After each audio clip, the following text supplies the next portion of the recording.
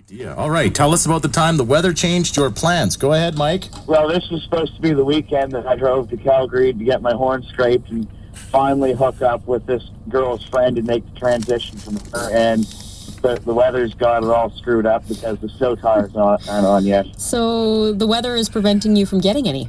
Yes, that's right. So I was you supposed say- to get a whole lot, now I get nothing. Did you say you were supposed to get your horn scraped this weekend?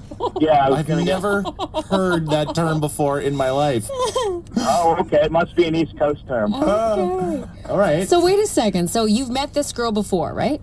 Yeah. Okay. And then this was supposed to be the weekend where it was going to happen. Yeah, exactly. It's this girl's friend first. I have to make the transition over. Well, you know the weather's bad when a guy doesn't want to drive 3-4 hours to get his To get horn some. scraped. Yeah. That's right. Because let's Long be drive for a horn scraping, but it would have been worth it.